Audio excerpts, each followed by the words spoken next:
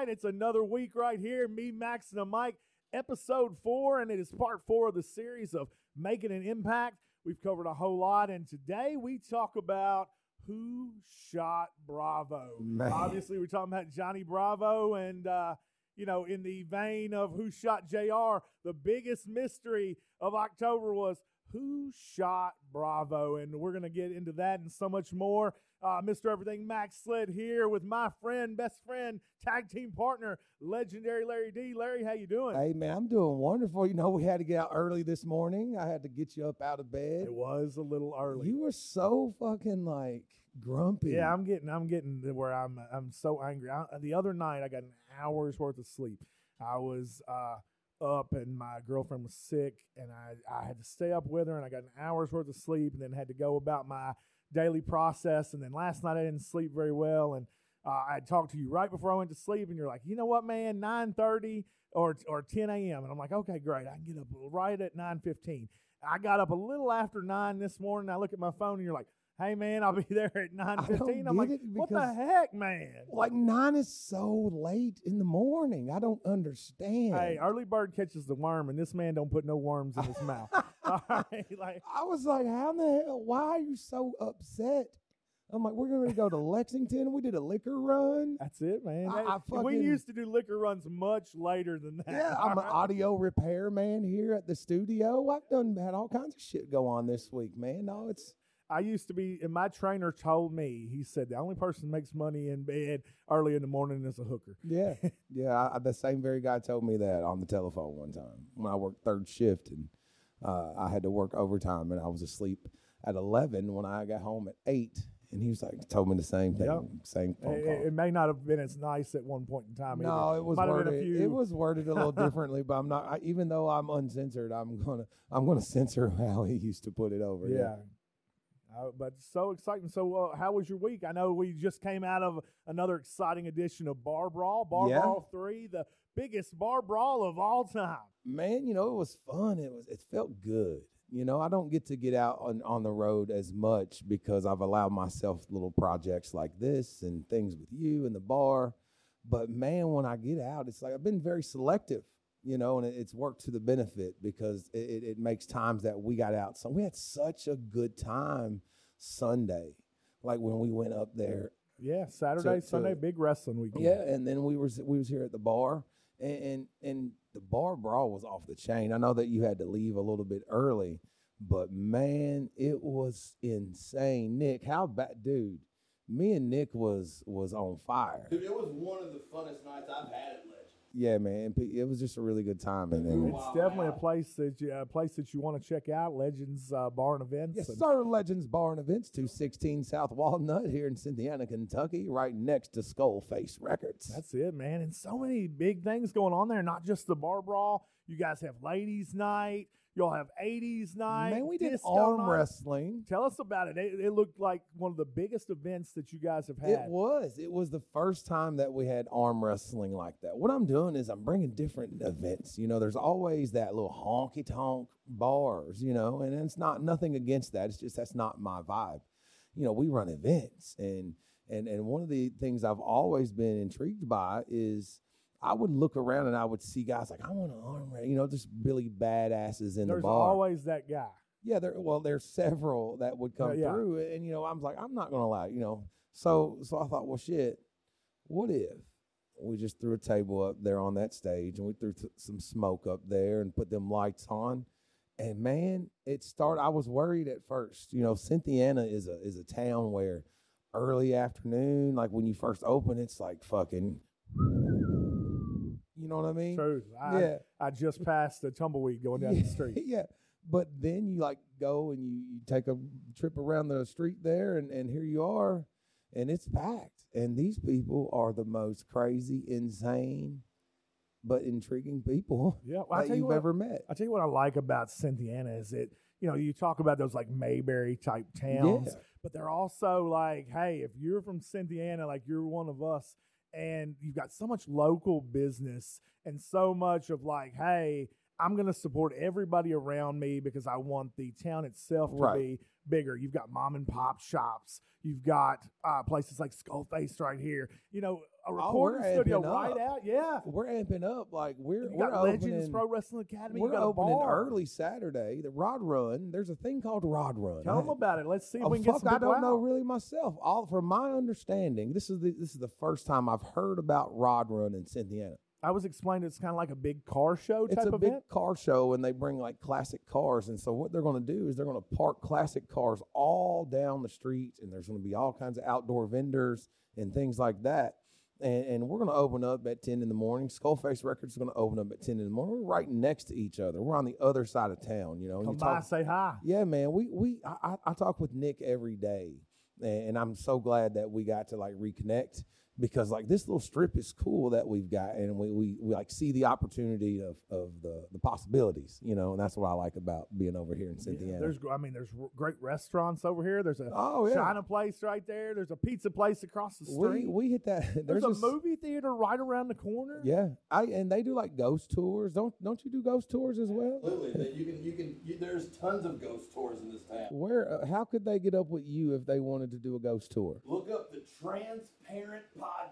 Okay, look up the Transparent Podcast on Skullface Records Radio. Check that out. That's dope. I'm gonna listen to that myself. Yeah.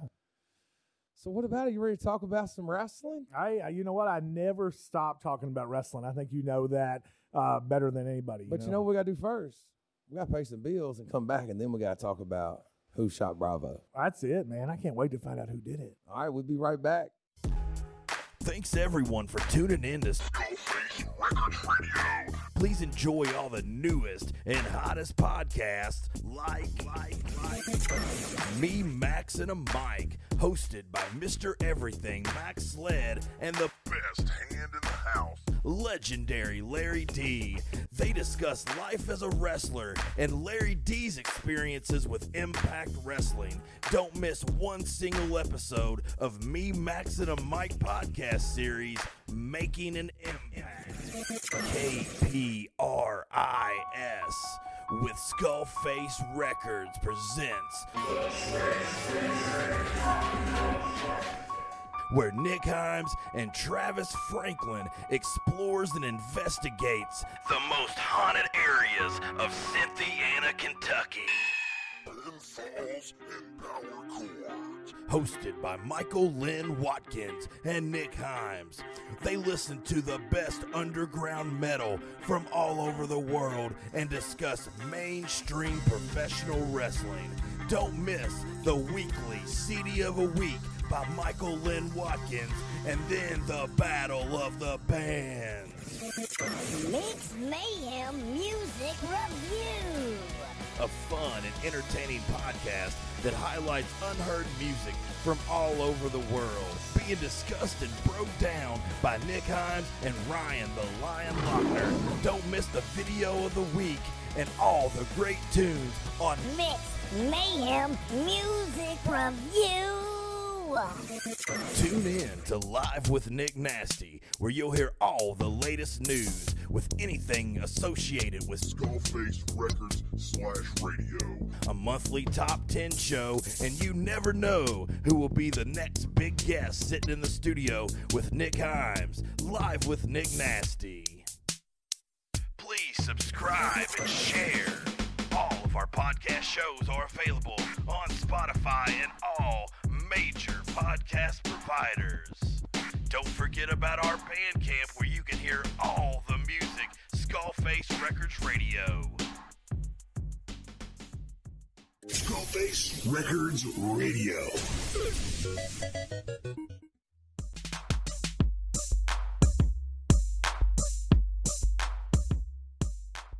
All right, so, last week we talked about just how big you were in Wrestle House. You were on a roll. You were the star. Lots of people left out of that, and the name on their lips wasn't Larry D. It was Lawrence D.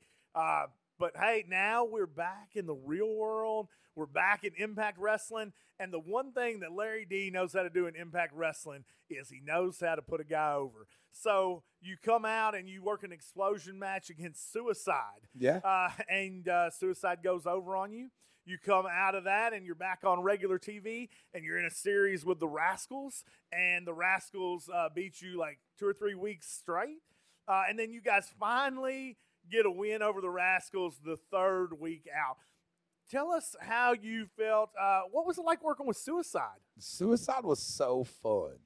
You know, it's like you think, like, if you remember Impact Wrestling or back in the day, they would have that.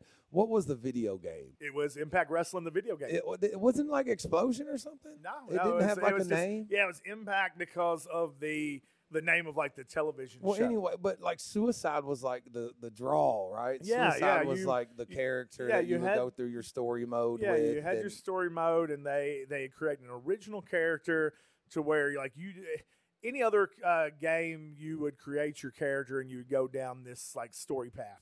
In this one, you would create your guy, but you were only that guy for like 3 seconds, and then something happens to him. He's a big star. He gets attacked and mutilated and comes back under the hood for revenge as Suicide.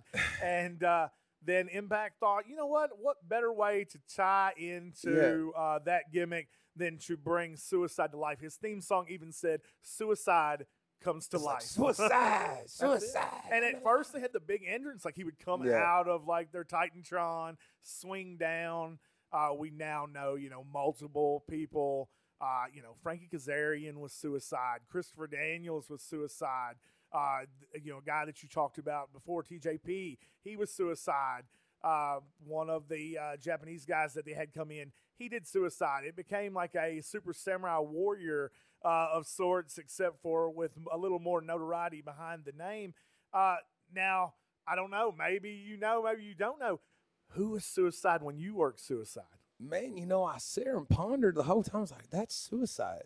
I can sit here and honestly tell you that Suicide is Suicide. Oh, man. But what I liked about it is like, but me is like, my style is a lot of people think that I would prefer to like hoss fight or battle, these two big heavyweights. And that's not the case. I'm excited about like that David versus Goliath, that matchup, that battle. I feel like I can help tell a better story on that. And that's what I was most excited about when I seen that I was matched up against Suicide. Now, did I think I was going to win? No. But I knew that I would be able to go out and have a great time with Suicide that night. Yeah. Any thoughts, memories of the match? No, I mean, I just remember it kind of being the same back and forth, knocking me down, trying to get me off my feet. There was no, like, if you're asking, like, direction, no. It was just, hey, you're going out there, and there you go. Obviously, like, was there any more, like, leeway given to, like, an explosion match? Because it isn't on the actual Impact show, so maybe, a little more time, a little more creative freedom, anything like that, or it was just the same as being on Impact? As far as like creative freedom, you got your matches. You have your full creative matches. I don't feel like anyone's like, whoa, pull back there. They did it. Like if you want to hit like a destroyer or something on the outside, obviously they're gonna be like, hey, you can't really do that. But they want you to push the pedal. They want the very best product that they could get. So, I mean, you really just kind of ran everything back by your agent, all your big ups, all your finishes, and I just wanted to go out and do my best. Win, lose, or draw. I knew that I was going to lose, but I felt like it was an opportunity to show my abilities as a singles competitor. With all due respects to AC and all of that, I feel like that was our time. And I just went out there and wanted to get down. That's really all I wanted to do. I didn't never expect to I don't know, be pushed through the moon, because I right away the way that we was booked coming in, I knew that I was never going to be top of the mountain. At that point, I just had to be my best me in hopes that someone would notice. And then, you know, me being me is that old come from left field they wouldn't expect, like, bam, there you are, you know, but I never got that chance, I feel. Yeah, and then, you know, we had already talked about your feelings about, like, the Rascals, your Of opinion course. of them, working with them. You come out of Wrestle House, like I said, you had at least 2 matches with them where they go over, and then the third match on October, it looks like here is the 24th, is where you guys beat the Rascals. Is there any memories of beating them, or was it just a series of matches to you guys? At this time, did you feel like you were doing anything, or were you just aimlessly drifting and winning, losing, whatever? Yeah. To be honest with you, I did not know. Like, I didn't know what to expect because we lost so much that a win was like, damn, did we just win? You know, because then you think, are they going to push us? Are they? And then you would get a win, and then you would come into the next set, and then you're just back, boom, boom, boom. You just lost. You know. Yeah, well, you know, it seems like something that wasn't lost on creative or the higher ups at Impact was, you know, they really saw something with Lawrence D. I think so. You know, once they did that, I feel like they started to, you know, create a little bit for you. They started to get a better vision, maybe more so for Lawrence D than for Larry D. Well, I think what it is like, you know, on television, you're a character, right? You know, when you look at and you line up, you have Larry D, who I love, like that's my guy. I still feel like Larry D is money, you know. And then you have Lawrence D. You know, you have Larry D, who's just a big brawler. You know, come to the ring in trunks, and I've got this chain around my neck. Okay, great, I can fight. I'm a brawler. But then you got Lawrence D, who is all of that, except he's confused on the fact that he's this sexual fucking item, you know, that all the women adore him when he sprays this shit cologne on him.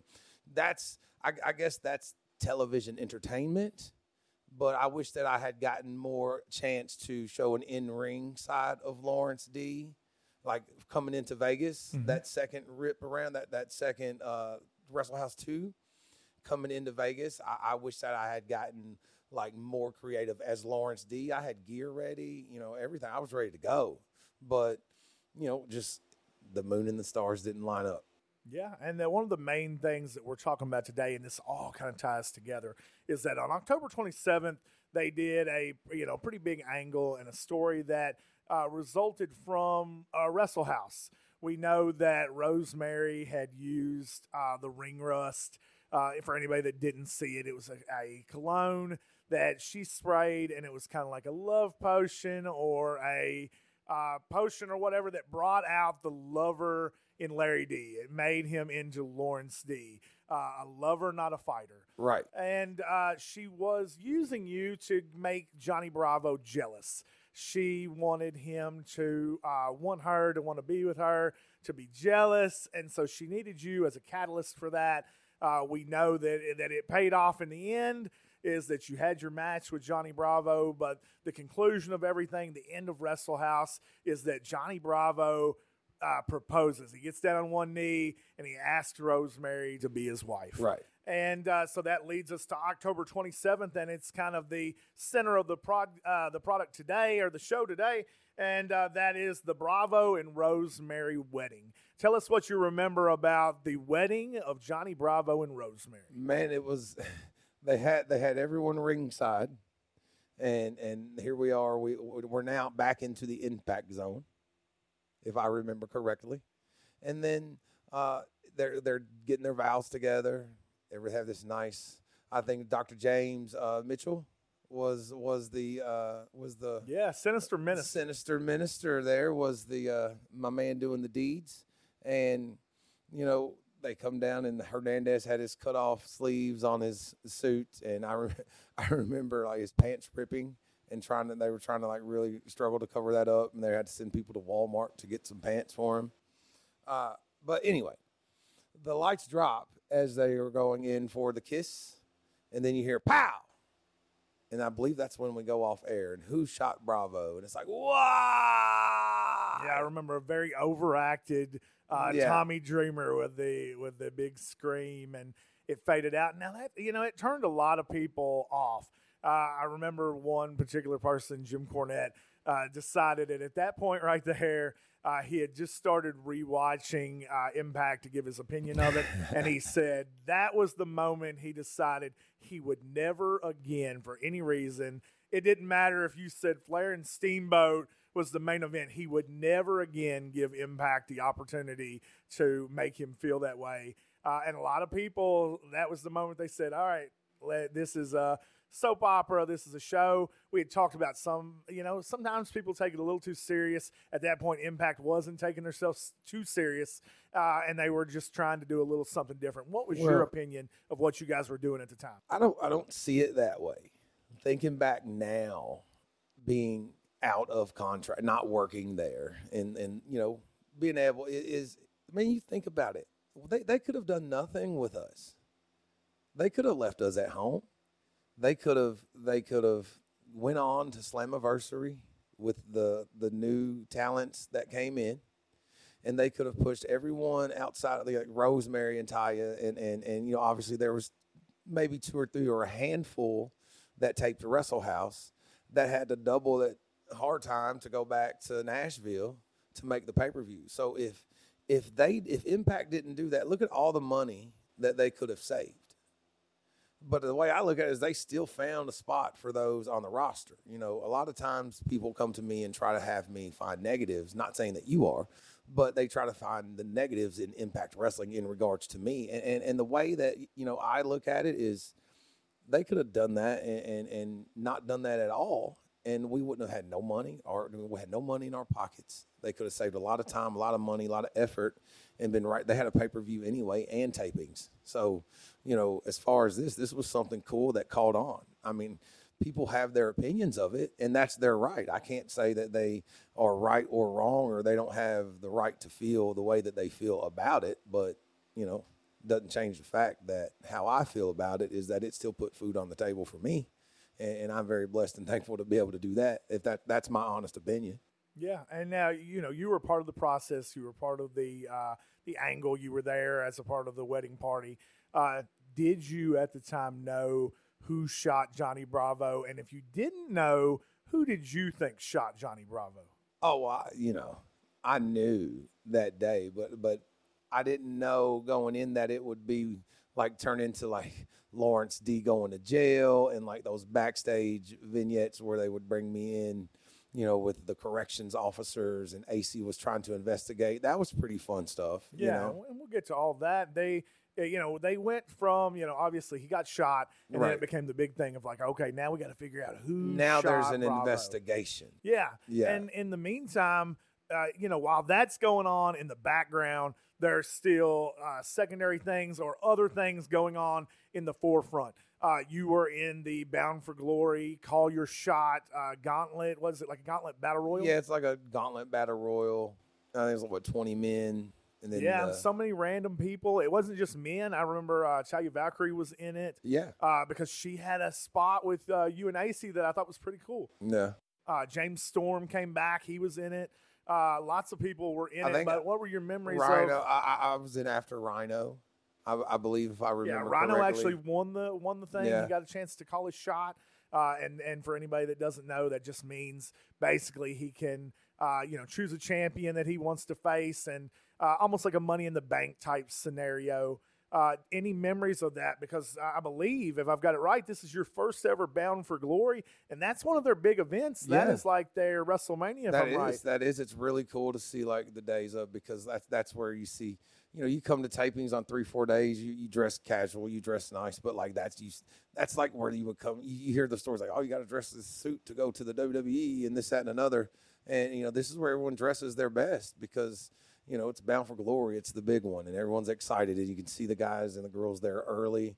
Everyone's on their game. Their bodies are in shape. They're tanned. They've gotten up super early and gotten their meals in and done everything in preparation for the big day. And we all done that. And I was excited to go. I got there early myself. Even though it was a battle royal, I was just like so super honored to be able to take part. And I just remember how I know in a battle royal, okay, how am I going to make myself look good?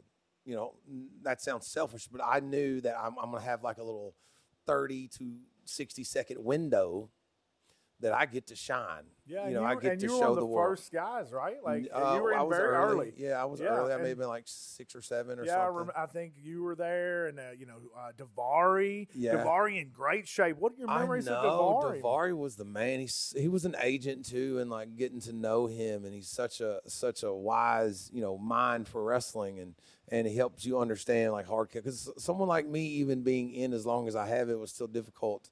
Okay, this camera's here, that camera's there. Follow this. He was really good at like guiding and directing you to those points with what you had. And again, he's someone that's been, I don't know his age, but he looks phenomenal.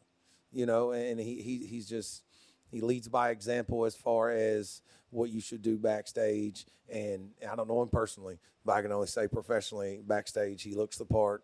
He has the mind, and he can still get out there and go. Super nice. Yeah, and like those type of atmospheres or matches, they put you in a place to where you get to work with guys that you wouldn't have had opportunity to work with. You may not be in an angle or storyline with a guy like a Davari.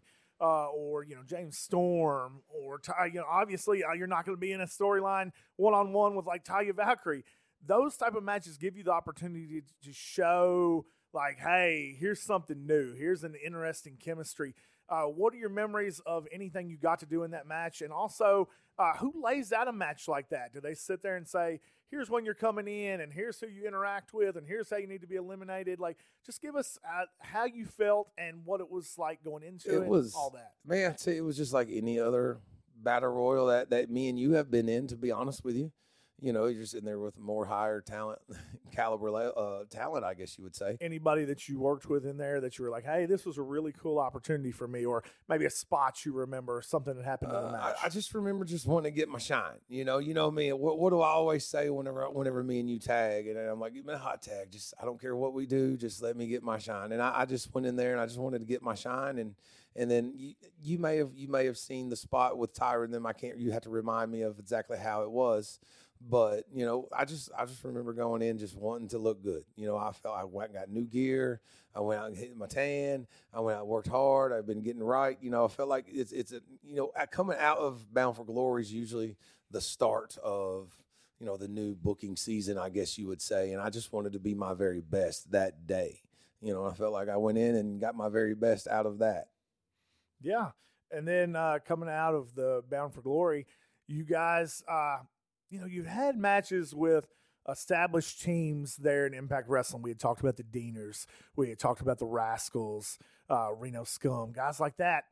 But now you start to get into an interesting set of matches because you face teams that I would think, I know that you feel like maybe that they had, I don't want to put words in your mouth, but it feels like maybe they had given up or maybe there wasn't a direction, but they gave you some really cool opportunities. So on this night, you face the team of Chris Sabin and James Storm. So you have two of the best tag team wrestlers, maybe anywhere, but definitely in Impact Wrestling. You've got one half of the Motor City Machine Guns. You have one half of America's Most Wanted, which is one of the teams that really built tag team wrestling in Impact. Like, you don't get much more OG than America's Most Wanted. So you have those two teams, but you're not facing America's Most Wanted, and you're not facing the Motor City Machine Guns. You're facing, I think they call themselves Beer Guns. Yeah, something like that. Yeah, and so Triple XL faces James Storm and Chris Sabin. What are your thoughts and memories of that match? And also, tell me what you think about the Cowboy James Storm and Chris Sabin.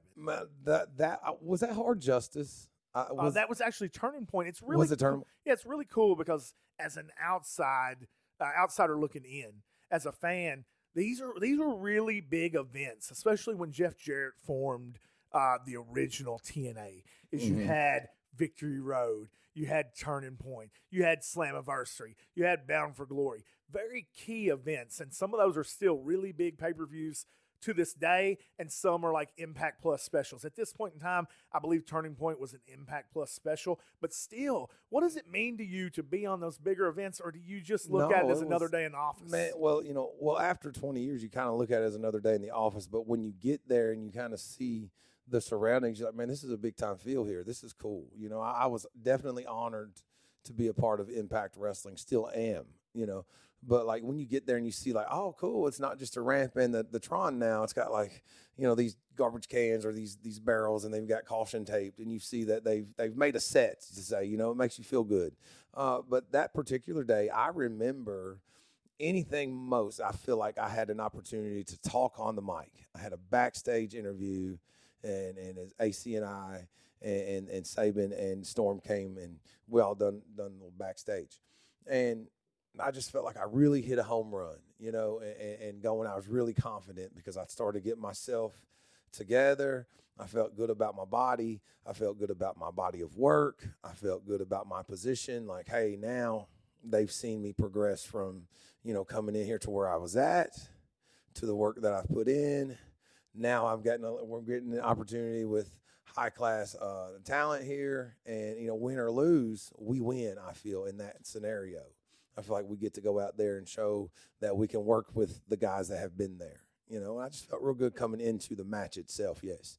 The match was good. You know, as far as, you know, you can't have a bad match with James Storm or Chris Sabin, I feel. You put both of them on one side together and you create one super machine that helps people on television get through to the end of their segment. I wouldn't ask for anyone outside of James Storm and Chris Sabin because they're such kind individuals, and they know the business through and through, right? They know for someone like me that is talented, someone like AC that is talented, but we might be a little overzealous and we might want to do something that's not necessary at that point. And they're like, hey, let's do it here and do that there, or we don't really need that, you know? And it makes sense. You understand it. For me, at least, every time that I experienced anything with those two guys, I always came out with more knowledge. Yeah, and you have a pretty close friendship. I've seen it firsthand with James Storm. What do you think about James Storm? What do you like? Give me your opinion of the Cowboy James Storm and your friendship. I love James Storm. I think that he's one of the most kind individuals I had met, and it was really funny. We knew each other, but we just kind of like Jake Chris. We knew each other, but we didn't know each other.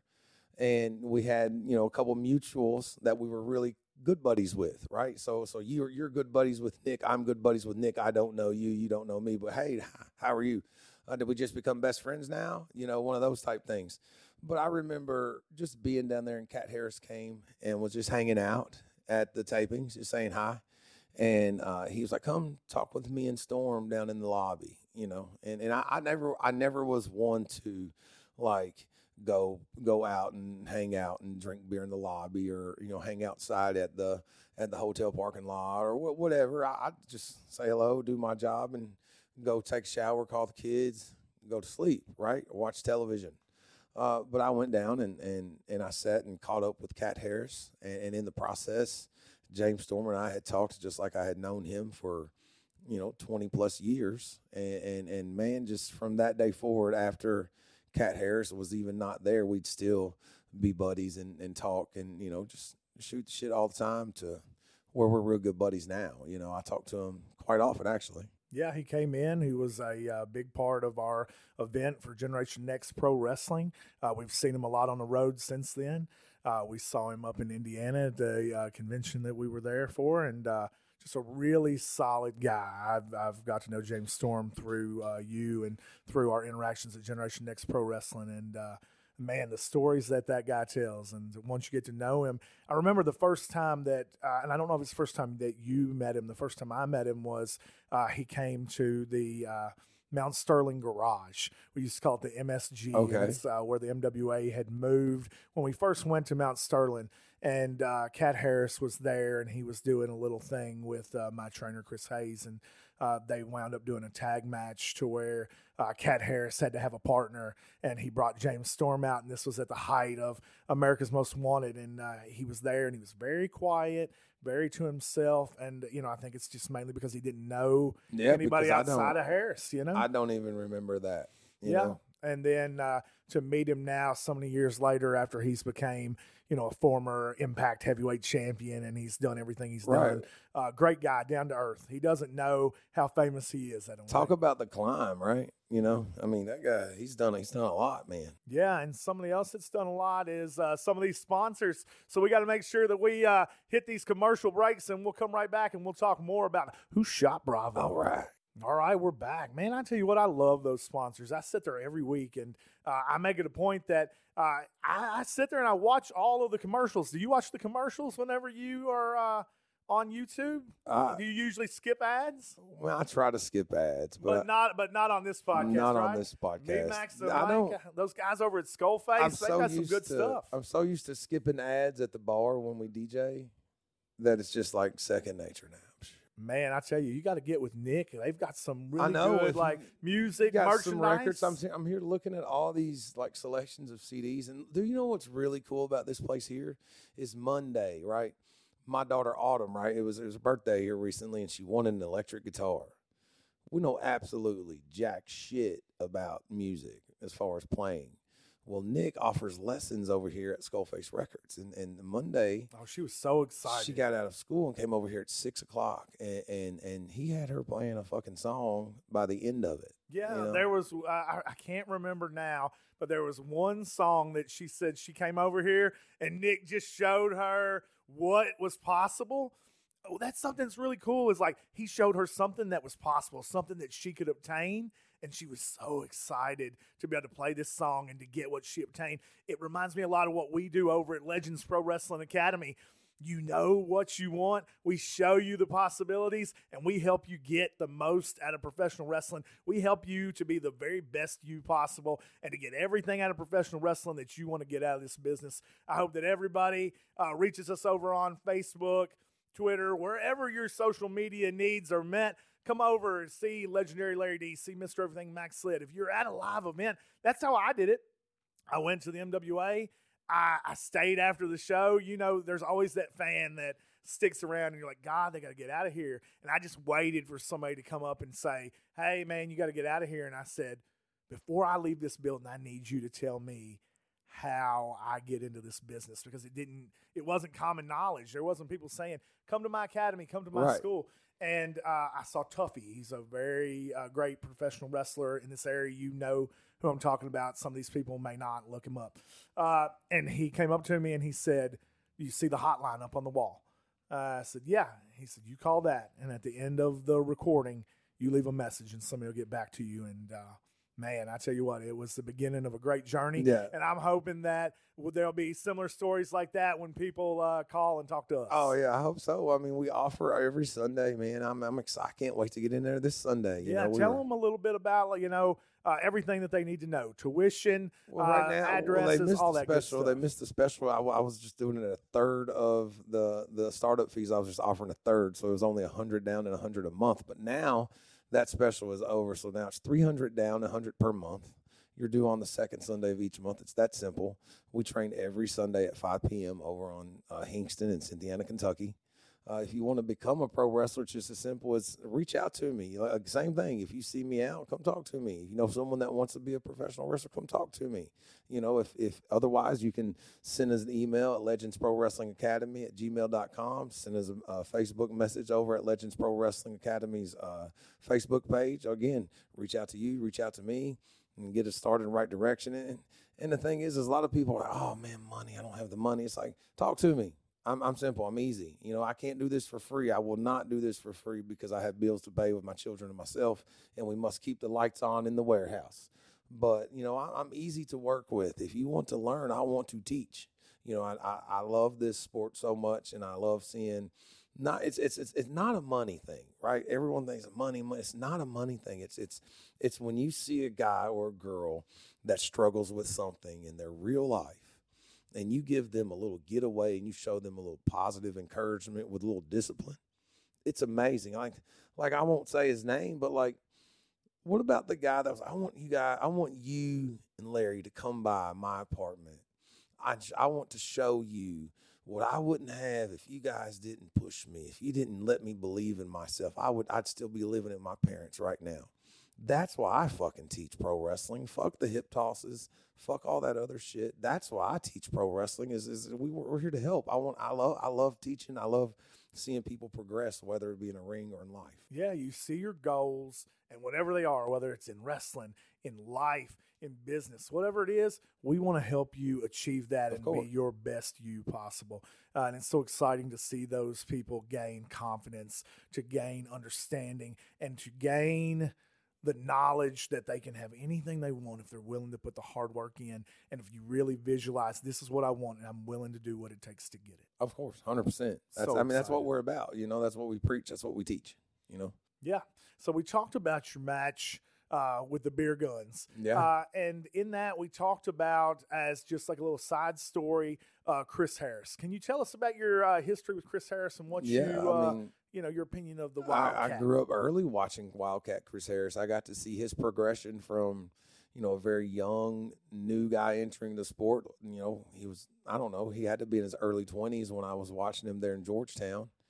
And then he progressed, and you see him, then the internet, we all start having, remember when we were searching the internet and everything, and, you start seeing him down and traveling around, and then he gets into the NWA TNA, which was a really big deal. And that's about the time that I got in the business, like when I'm my early, Me like too. 6 months probably and under, very, very new in the business or whatever time frame I'm looking for. Yeah, and it was exciting And too. you would watch, you would rent those pay-per-views every Wednesday for I did too. $9.95.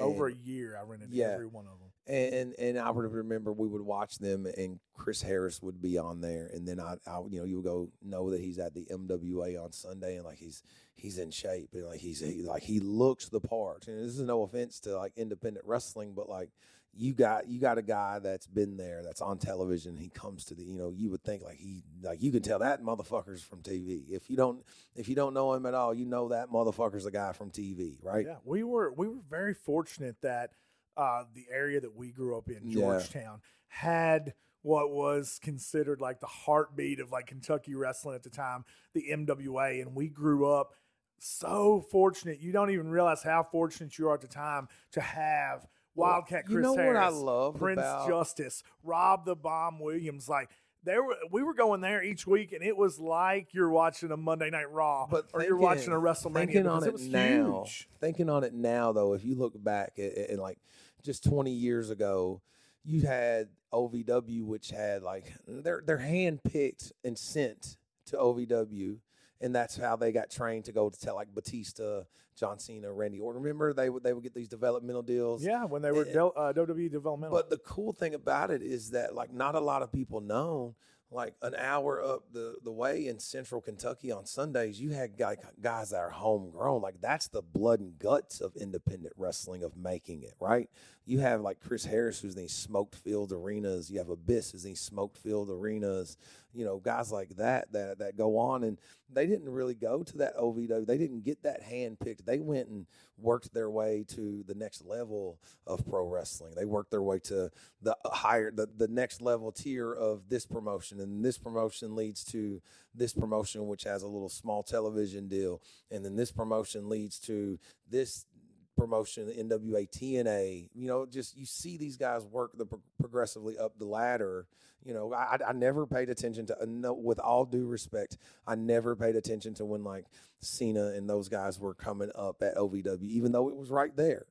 It was an hour away. I never did pay attention to the product because I was hooked on what they were doing every Sunday over there. And I tell you who is most integral to all of that, and that's Roger Ruffin and the Northern Wrestling Federation and the Bone Crushers Academy.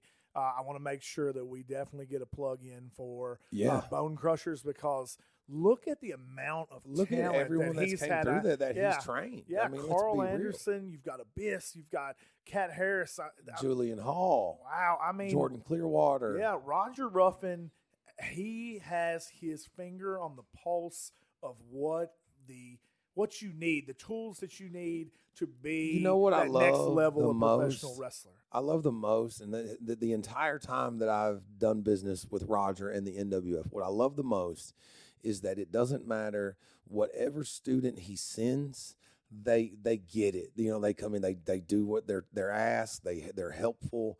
They're quiet. They really cause, you know what I'm saying? Yeah. Just they get it, right? You know, if you're in the northern Kentucky area, the Cincinnati area, if you really want to, you know, make it to that next level, or here's the thing, even if you don't, there is no guarantee for anybody. Oh, no. But if you want that understanding and you want somebody that truly loves wrestling and gets it, you definitely owe it to yourself to go check out Bone Crushers Academy. Who I think is the next breakout from his camp? Adam Swayze. Oh, I love Hollywood Adam Swayze. He has been one of my favorites for the longest time. We did so much with him over at Primetime Wrestling. I've always seen a star in that guy, and so very humble and willing to do anything that you ask him to do. Always He's willing such to a student continue of the and grow. game. Yes, and to get better. That's a guy that if he comes to you and he's a heel, a bad guy, he's always going to get that serious heat. But I remember looking at you at PTW and going, you know what? They hate him this bad. I know I can catch fire out of this guy as a hot baby face. And this guy is versatile. He can do absolutely anything, and he's one to watch. You know, and the thing is, he's always been super talented in the ring, and he's always a student of the game. But, like, what I noticed the most is, like, he's worked his ass off in the gym.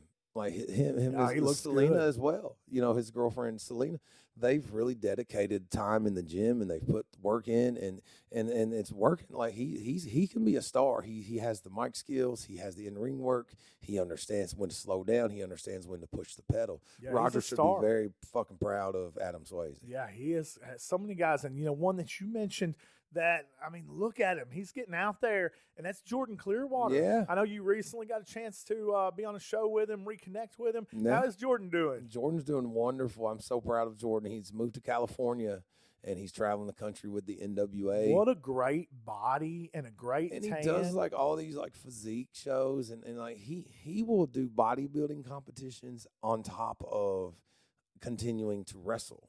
You know, so, you know, I don't know much about bodybuilding, but I do know that you have to, it's a really tough process because sometimes you have low intakes, you know, you got to get everything right.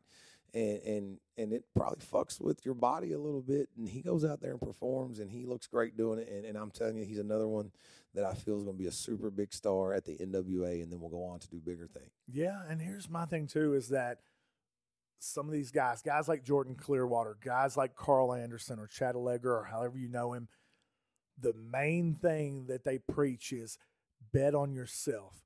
Bet on yourself and go out there and take a chance. So anybody that's out there listening to this podcast, if you are just driving, you know, 10, 20 miles up the road and you think you're doing something, or you're working the same guys over and over and over and you think you're doing something, or you are doing the same character and the same gimmick and getting the same reaction from the same people and you think you're doing something, you're not.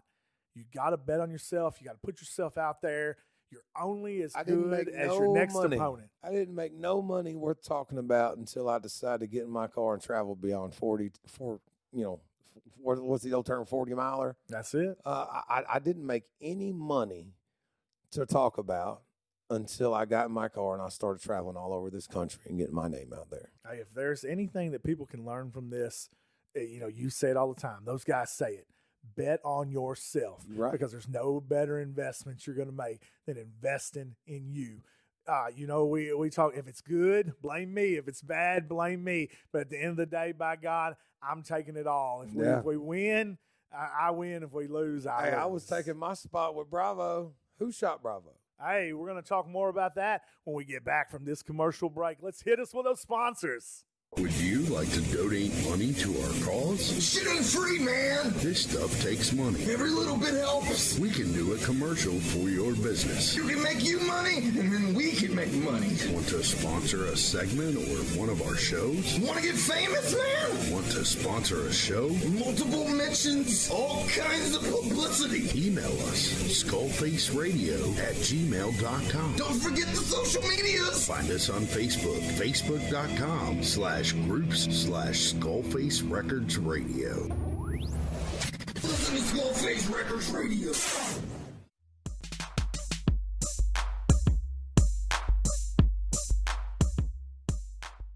So that same night that you got a chance to work with the beer guns was also the night that the investigation finally landed on their man. I don't know if it was right after that match, but it was some point on this show that they found out that it was indeed you, Larry D, or maybe Lawrence D, that shot Johnny Bravo. What do you remember about that? You're the guy. Yeah, I mean, whenever you shot Johnny Bravo, I go to jail. So, but before we get there, you know, there was this segments. They had these ongoing backstage segments with Tommy Dreamer where he would dress up as like this investigator. Yeah, like Sherlock Holmes. Yeah, like Sherlock Holmes. A little Holmes. like plaid cape and the detective's hat. And you know, odes to AC Romero too, because like he really he bought into, and like he had the same deal at one point, and he was going to investigate to break me out of jail. My question is the same question that you guys had. What is Tommy Dreamer's jurisdiction as a law officer? Well, I guess you have to ask D'Lo Brown, who was the judge. You know, I mean, he gives all the power out. So I would say that Tommy Dreamer had all the lawful power at Impact at that point to put somebody in jail. Yeah, so tell us about all those segments and things, like all the vignettes. Obviously, like you said, you go to court. Yeah, we went You got to court. D'Lo Brown, and did he wear the powder white wig, or is this the Mandela effect? No. Do I remember that wrong? He wore the wig. He did. And it was so hard to sit there. There's so many breaks in between because so many people just busted out laughing when you should be, okay, now we're on. It's like, oh, I can't take it, you know. But that was a lot of fun. They would come up and they would question people. Where were you? Or the night of? Or what did you see? You know, and I liked it too because a lot of people would probably shit on that, right? We talked about that earlier, how some people didn't like it. But Impact did something cool out of this is, if you remember, they would still take these little backstage segments in Wrestle House that was supposed to be this throwaway show, but they would lead to these in-ring angles and storylines that will go on to bigger things. You know, so I don't think it was a complete waste. But I remember I was there, no, and then someone sprayed the thing, and then I'm down and I'm up, and it was me. Yeah, the cool thing about it is like the story of the whole deal is, yes, you shot Johnny Bravo, but Lawrence D is the one that shot Johnny Bravo. Right. So when you are Larry D, you don't remember the actions. I didn't know. I don't know what you're talking about. So therefore, you're honest as Larry D when you're saying, "No, I didn't do it. I don't know what you're talking about." And here is Larry D getting like arrested. Here's Larry D getting brought to court. All this stuff is happening, and in the meantime, it's almost like a split personality thing, and that allowed you to come out of the box a little bit. It did. It allowed me to show a little bit. It allowed me to show my range. I feel like I got to show with Lawrence D on, in front of a camera out of a ring, that I had a little bit of versatility. I could do a little bit outside of just being big, burly Larry D brawler. That's it. And also, you had those T-shirts made up. Free boom, Lawrence D. Boom. They went, And I had those 8x10s, and people was very generous and kind, and they loved the Lawrence D stuff. It got over. I was really worried about it. Like, I don't know how I'm going to do this. And even though it was uncomfortable to do, I still enjoyed it. Because I'm one of a challenge, and I knew that it was a challenge to do that. But I felt like it had potential to be something really cool. It also gave me the opportunity to get to work with Tommy Dreamer on a one-to-one basis, and I got to go into a pay-per-view with Dreamer, which actually that was the match that sent me to jail, if you will remember correctly. I guess they had even though they had proven without a shadow of a doubt that Lawrence D had shot Johnny Bravo, I still had an opportunity to go on to a pay-per-view, and if I win, I'm free to go. I'm innocent. If I lose, I go to jail. Yeah, and that was December 12th, final resolution. You guys, we had talked about it a little bit last show, old school rules, because obviously they don't own the rights to say ECW rules. So therefore, it's Larry D versus Tommy Dreamer in an ECW rules match. It's an ECW match with the innovator of violence, with Tommy Dreamer. Did you ever think that you would be in an ECW match with Tommy Dreamer? 16-year-old me is like jumping for joy, right? It's Tommy Dreamer. He's cool. But he's a man of many hats down there. he does a lot, and it's not like me and you if we're on there and we're on the second match or the 10th match of the card or whatnot, and we have all day to get our shit together. I didn't get to do that with him. He's part of the office. He's part of the production. He's running back and forth agents and matches. He's got to get these backstage tapes together, make sure everyone, he's got a lot going on. And he told me, and if you remember, he had shit on my comeback earlier. And I was like, he hates me. He fucking hates me. And I was just waiting to be told what to do, I guess. And he came up to me and he says, I don't have time to fucking sit here. And this is, yeah. He's like, I don't have time to fucking sit here and go over a fucking match with you. He's like, I'm going to be in and out all day. He's like, I got shit I got to do. I don't got time for this. And he says, come back, get what you want together, and then run it by me, and then we'll see how it goes, and then we'll put it together like that. So all day, I'm sitting there thinking like, okay, what are we going to do? Well, what if he hates this? What if he he's going to shit on this, stuff, because I'm thinking he hates me, so I'm immediately like everything that I feel is like, I could be really excited about something that comes to my mind 1 minute and be ready to shoot it to him when he comes, and then turn around and check my phone, put my phone down, but he's going to hate it. But luckily he would come back and he was digging what I was putting down. He's like, okay, I can fuck with that. And how about, what if we do this here? Okay. And it's just boom onto, he'd come back an hour later, same thing, boom. And then it was great. And we had weapons everywhere. But one of the things that I remember the most is that somehow these weapons was in a garbage can. And then I don't recall seeing how they got placed, but he's done so many and must be so good at this that boom, right there, turn around. This is pretty much in his hand. Boom, where I needed it was right there. It was placed perfectly. However he would sell around, he would somehow place them where they needed to be or whatnot. And the man's really good. And I think I earned his respect after the match.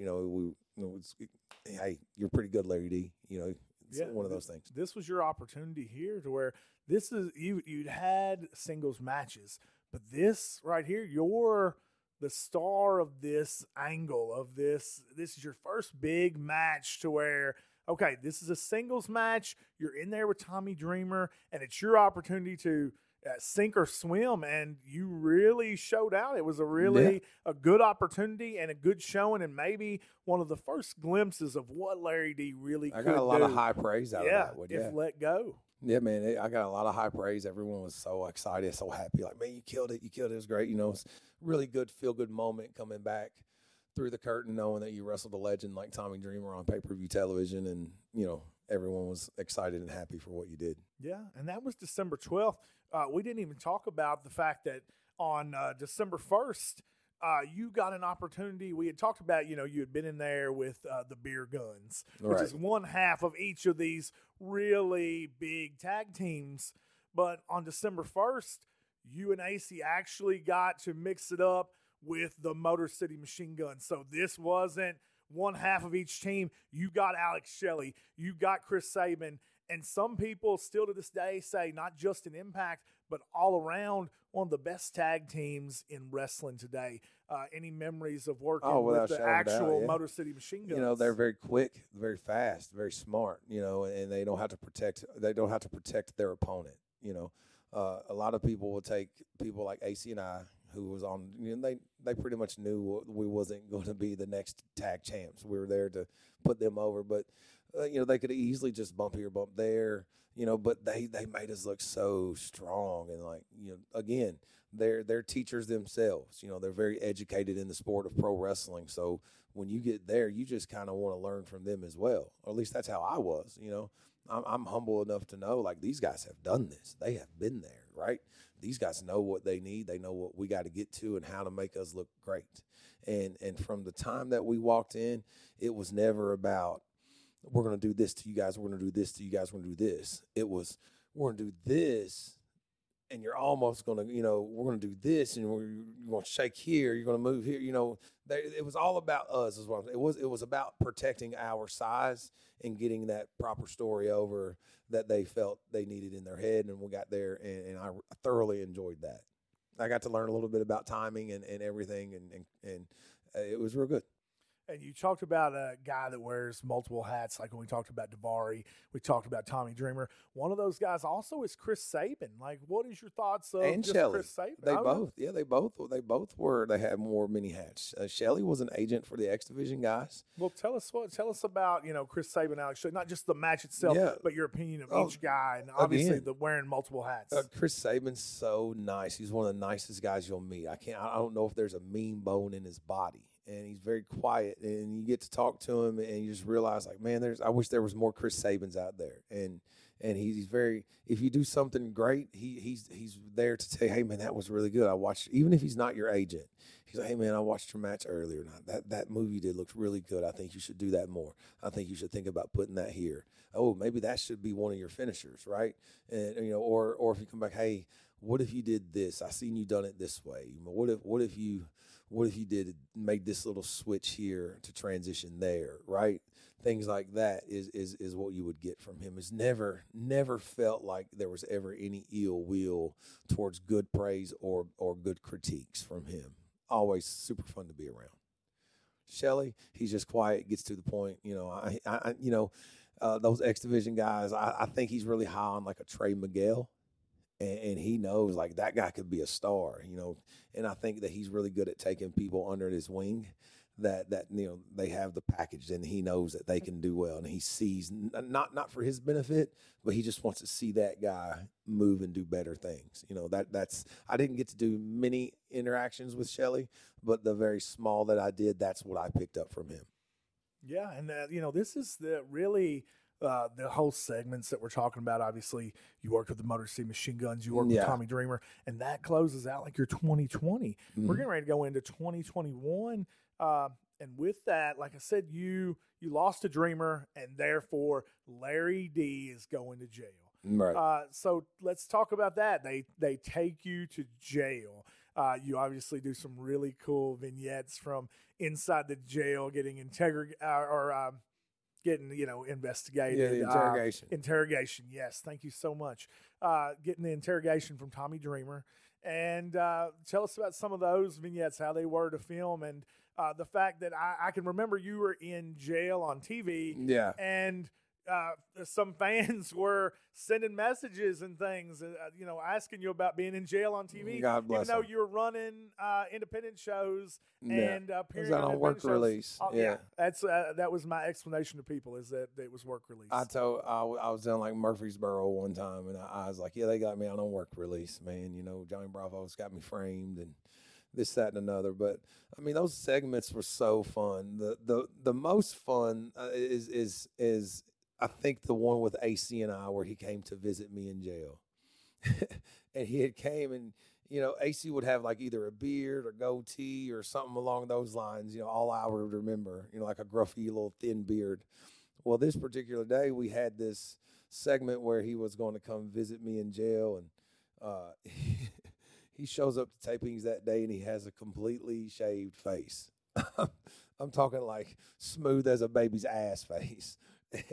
And then he puts his sports coat on, and he puts like the inspector's hat on, and he said, I'm going to get you out of here, and I'm going to get whatever. And I remember they had these students from like Tried and True, and they were so scared to like touch. I was like, brother, you gotta like touch me. Your corrections are, you gotta like grab me up. I'm gonna be like, get off of me, motherfucker, get off of me, But like, we had to take it 2 or 3 times walking down the hallway just because they were like timid, scared to death. So anytime you're an extra, my advice would be like, don't ever be timid.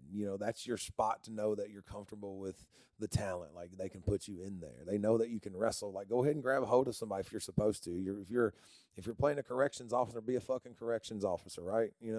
But it was fun seeing all that come together, and they made my hair a mess, and I didn't shave, like kind of like I am now. I didn't shave for this podcast because I didn't shave today. But it looked like I was just in some bad, rough shape, bad, tough times, and it made for good TV, I felt. You know what else makes for really good podcasting? Those commercials. So we're gonna pitch to a commercial, and we'll be right back to tell some more of this story, because I'm loving where it's going.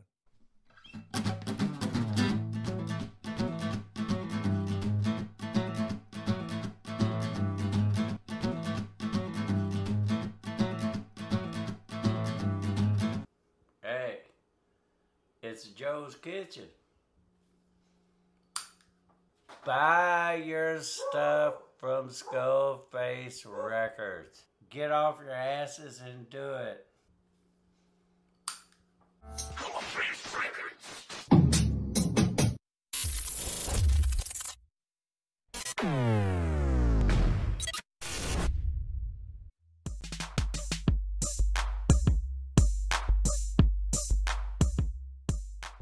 So you're in jail, and you guys are doing this. Do you remember anything else that people would consider interesting about just the process of filming that? Did you do all that in one day?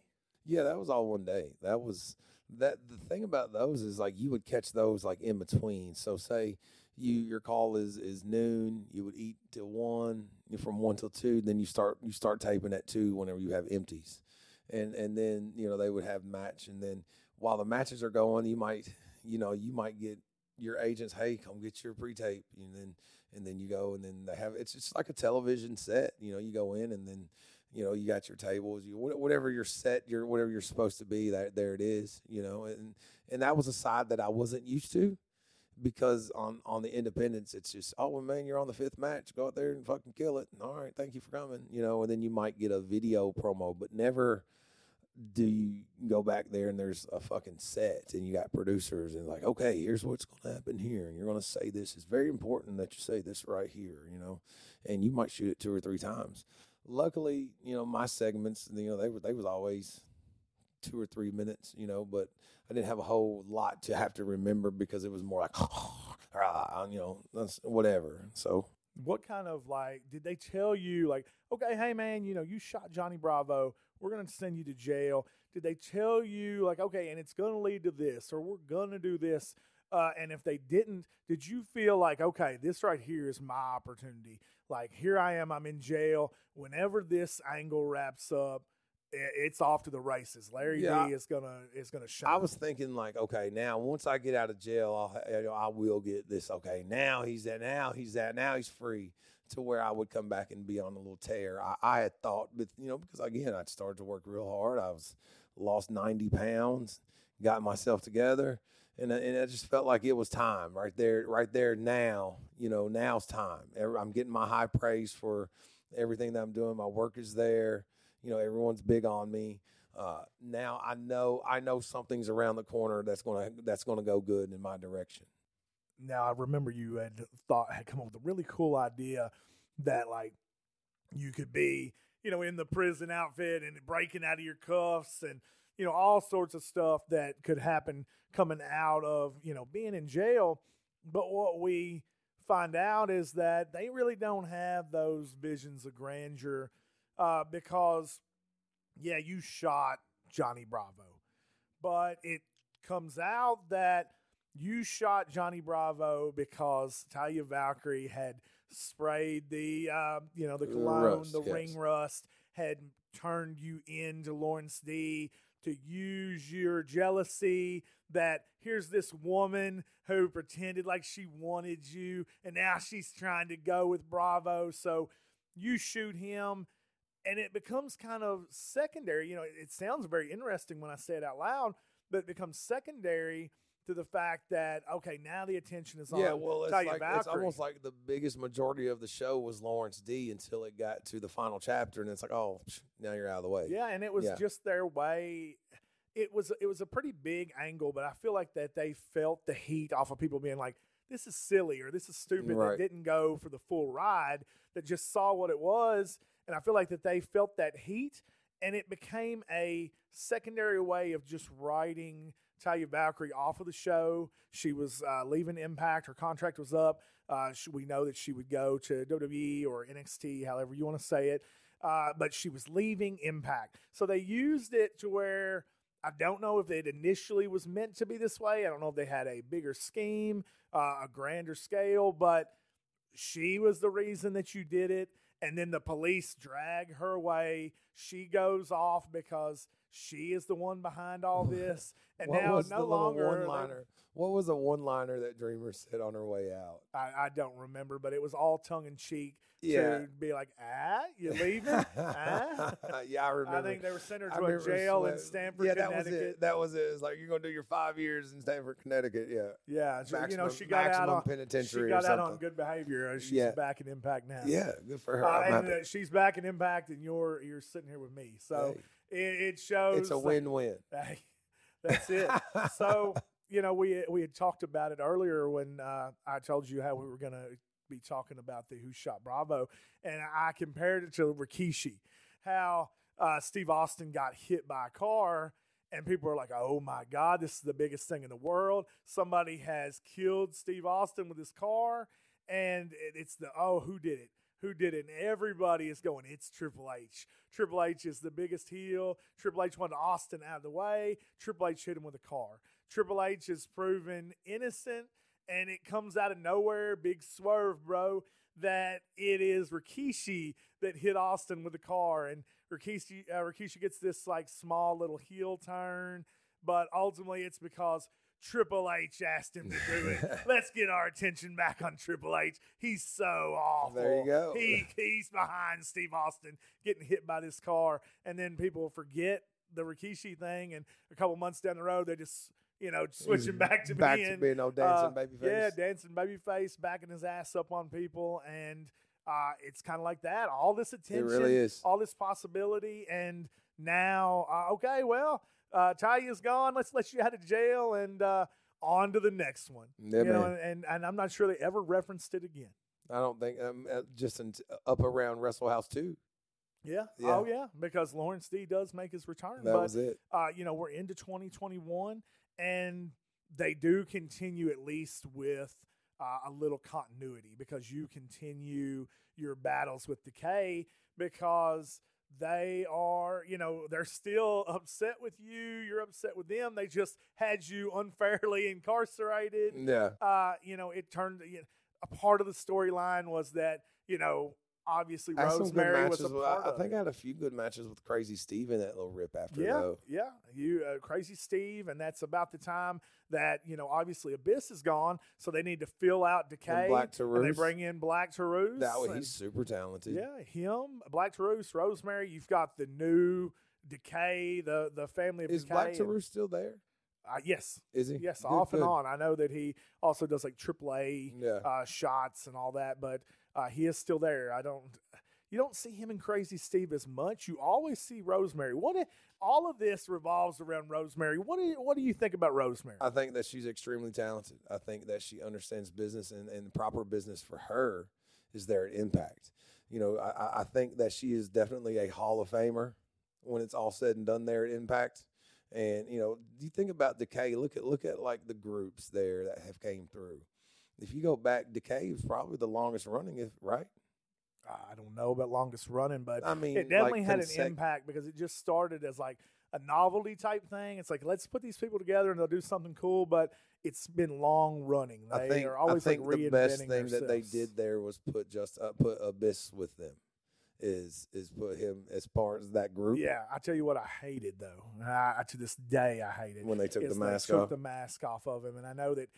Obviously, that sometimes you want to reinvent yourself. You want to show that you can do other things. But when they took that mask off, I was just like, "Come on, man! That mask makes him like a monster, a star. When the mask is off, it's just." I remember he came to our show and he said, "I know what you guys might say. If you guys want the mask, I've got it with me." And it's like, "Yes, please." I tell you though, but like he's so good at doing all kinds of shit. You remember Joseph Park?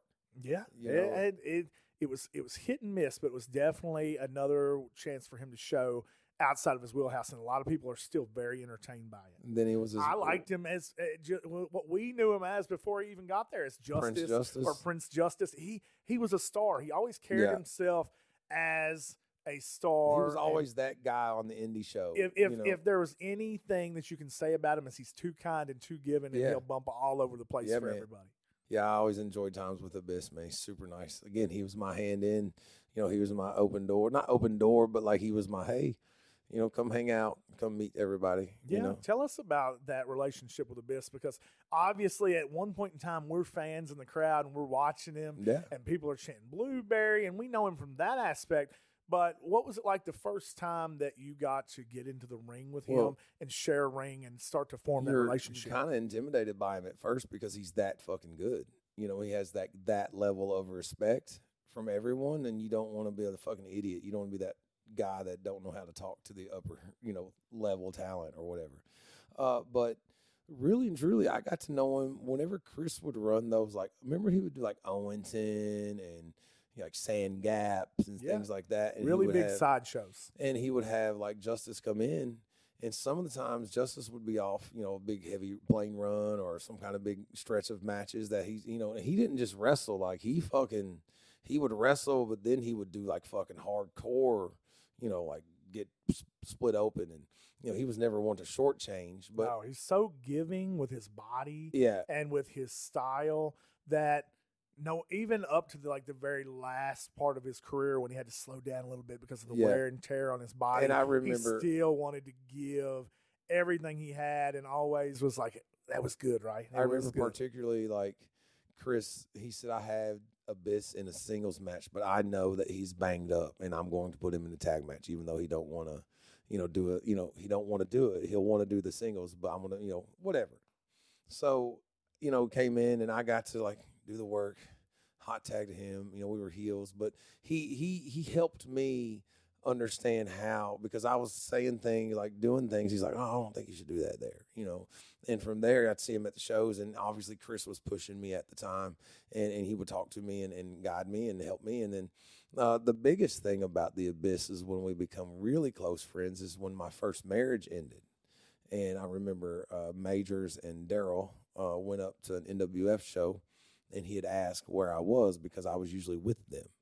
And he had told him that I was getting divorced, that my marriage has ended, this, that, and another. And he immediately got Daryl to give him my cell phone number. And I remember getting this Cincinnati area code or whatever, and I hit the old kayfabe button. I don't know who it was. I didn't care to talk to anyone at the time, And then after about the third call in 5 minutes, he sends me a text. He was like, "It's Justice, motherfucker, answer." And then he called again. And then he was like, "Hey, man, I just wanted to call and check on you. I heard that your wife and you were going through some bad times. I just want you to know I'm care about you. This is my personal cell phone number.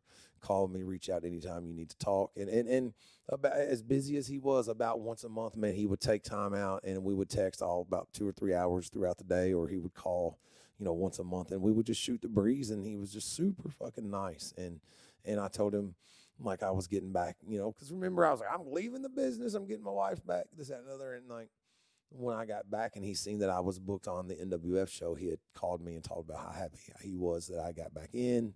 And it was just super, super fucking great. I love that guy. Yeah, he's so down to earth. So many of the guys that come out of the Northern Wrestling Federation and out of Bone Crushers, Carl Anderson, Abyss, all those guys, if anybody asks me, I just tell them that they don't know how famous they are. No, they don't. They never talk to you any different than the way we're talking right now, and they're so humble and they're so grateful, and that's why I'm so happy and proud for those guys. Carl Anderson had a great New Japan run, a WWE run. He's a rock star. He's all over the world, and nobody deserves it more. And look at Justice. He's an Impact Hall of Famer. He has the respect of everybody in this business. And now he's up there, and he's got the ear of Triple H. He's got the ear of Vince McMahon. And, he gets to wear that suit and tie and travel around the world, and he doesn't have to take those bumps anymore. And he's so respected, and he's so loved, and nobody deserves it more. No, I agree. They couldn't ask for a better guy. He's you hear his story. He gave up a 6-figure job to learn to wrestle. He was I didn't know that. Yeah, he was doing advertising for one of the hockey teams in Pittsburgh. And he quit his job to go learn to wrestle, and he bet on himself, and it fucking worked. Not only that, but you're looking at a guy that is so loyal. He has always made it a point to come and help us anytime he can. When we did PTW, he always comes back to Rogers. and I does remember- the Fan Fest shows, all I that remember he stuff. sent me a text. We had a show at 6 o'clock. He sent me a text at noon that said that he was still in a hotel room in Canada because his hip was bothering him so much. And I told him not to worry about it, just to fucking, get home and rest. Believe that he got off the airplane at Cincinnati and came right to Georgetown, Kentucky. He landed at 4 o'clock and he showed up at like 5:30 there at Georgetown Convention. No, not the convention center, but the bingo hall that we did. Sure Yeah. did. And the thing is like, here's a guy that Tommy Dreamer saw him, and he tried to get him to come to the WWE to try to run an angle with The Undertaker. This could have been his big opportunity. He could have worked a WrestleMania match with The Undertaker, and who knows how we would be talking about him now. And this is a guy that stayed with Impact Wrestling, and he stayed there because he's so loyal and he's so humble, and you couldn't ask for a nicer guy. No, man, I'm so happy for where he's at right now. If anyone deserves it, that guy deserves it, yes. Yeah, very good guy. I'm so glad that our path crossed with him. You're a lot like him, I feel, Oh, I because appreciate that, yeah. you try to give back to so many people, and there's the aura of like, oh, I'm Larry D, I'm a big star. Yeah. But anybody that knows you knows that that's not you. That you're just a guy that puts his boots on one foot at a time and tries to give back to the business, and you're doing that over at Legends Pro Wrestling Academy. I hope that anybody that wants to make it in this business seeks out a Bone Crushers, seeks out a Legends Pro Wrestling Academy, because there's still so many good people in this business, and you don't want to go down the easy path. And you don't want to go down the path of somebody that's just looking to take your money, or it's just about the money. Yeah, you might have to work hard. Yes, there may be setbacks, but if you learn one thing from the story that we're telling, all these stories, is that, you're going to get, your life's going to set you back. But keep going forward, because you're going to get whatever you want if you're willing to work hard and keep pushing forward. It all works out at the end of the day. That's it. We're going to hit a couple more commercials. We're going to come back. We're going to try to wrap this thing up.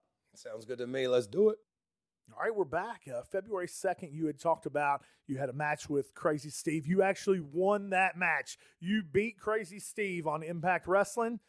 You went on from there to go to No Surrender, and we had a 6-person tag. So it was you and AC, and you guys teamed with Tennille Dashwood to take on the full combined team of Decay. So you got Black Taurus, you have Crazy Steve, and you have Rosemary. Do you remember anything about those set of matches against Decay and maybe that mixed tag? I remember having some really good matches with Crazy Steve. Like, we obviously were friends. We had really good chemistry. We worked well together. As far as that mixed tag goes, it really was a very simple, basic mixed tag. I know, it probably appeared bigger than it was. I don't really remember too much of, anything that stood out to me as far as it just being a basic. I think we didn't have very long. Our segment may have been 8-10 minutes total. Yeah, it was a lot of like what we're getting to here is like you beat Crazy Steve. Yeah. Then you guys had the 6-person tag and put them over. I think they were just kind of closing out the angle. Right. Because the finale of the angle. I think it goes back to like you said earlier. It's like you get there, then by the way, you're back to the side, because I think it was more so at that point on Tennille and Rosemary. Yeah, and like I said, I feel like it was just closing it out, because the final match in what you would consider the feud, the end of it came not even on an Impact, not on a pay-per-view, not on a special event. It was on Before the Impact. Right. It was you guys against Decay, just Crazy Steve and Black Taurus, and you guys put them over, and that was the end. Like all of this, Who Shot Bravo, everything that you guys had done, Wrestle House, it all ends on a pre-show on the Before the Impact. Yeah, I mean, it got us there. I guess it got where we needed to be, but then it didn't do anything for us after, I should say. And I guess that's the easiest way to put it I'm not salty about it. It's just that's where we was at in the company. You know what I'm saying? It was that was our spot. Looking back, what do you think about your feud with Decay? Do you think it was just an ends to a mean, or did it mean something to you? Oh, I think it meant something to me personally, because I was really good friends with the people that I was doing it with. But I knew at the end of the day that it was to we wasn't going past that. I didn't feel like. I guess we're at that point in time in creative of like frustrated. Like you could get something and still like halfway believe like, well, it's not. It's still, we might win this one, but we're going to lose the next 6. And what was your any like final thoughts on the angle itself with Who Shot Bravo? Oh, I think it kept me there. I think it kept me there and gave, if nothing else, it gave me hope. That there's still more. I remember having multiple conversations with you, like, well, man, if they want to run with this Lawrence D, let's do it. That puts Larry D on the shelf, and that still makes him relevant when it's time to come back. I felt like it was good. I was excited. And as far as overall, it helped me. It showed that the world that I can be diverse. I can I have range. I can go outside the box a little bit than what you're used to seeing. I think it earned the respect of producers on the backstage side to know that, like, man, he can hit these lines, and man, he can play this part, and he can do kind of what we need to do, moving forward. And as far as where I'm at now and where it was is I feel like going out of there, I can now hit any backstage promo. I can hit whatever I need. I can hit whatever I need, whatever's asked of me. I comfortably feel that I would be able to do so, right? As far as that angle as a whole, for Triple XL, I think that we went in as Triple XL and we came out as Triple XL, still on the losing side. How do you feel people will remember that angle, or do you feel like it's going to become one of those things that's forgotten over time? No, I don't think it will be forgotten, because I think that it got over. I think it's one of those, like, it's just a rememberable part of Impact Wrestling was Wrestle House, and it was something that I'm blessed to be a part of. It was something that I'm happy to know that years from now, you might not be able to go. You probably have to find my matches. You might have to dig a little deeper years from now, but I don't think you'll have to search very hard to find Wrestle House 1 and 2 if you want to see me on there. Yeah, we know that this is the last time that we're going to see Lawrence D until we get to the next season of Wrestle House. We know that from this point, the Decay feud is over. Lawrence D is on the shelf until they need him again. Yep. It's back to that Triple XL mean tag team. Some big matches are coming up, but that'll probably be a story for another day. But what I want to also make sure is there anything that you want to say? There was a huge internet fan base. There was a swelling of support for Larry D, for Lawrence D. So what do you have to say to all of your fans out there who supported you throughout the Impact Wrestling, and specifically through this run where they were excited that they were seeing Lawrence D, they were excited they were seeing Larry D on their TV, and that they wanted more, that they were ready for it? What do you say to all those fans who supported you? I say thank you, because those fans kept me pushing in the gym.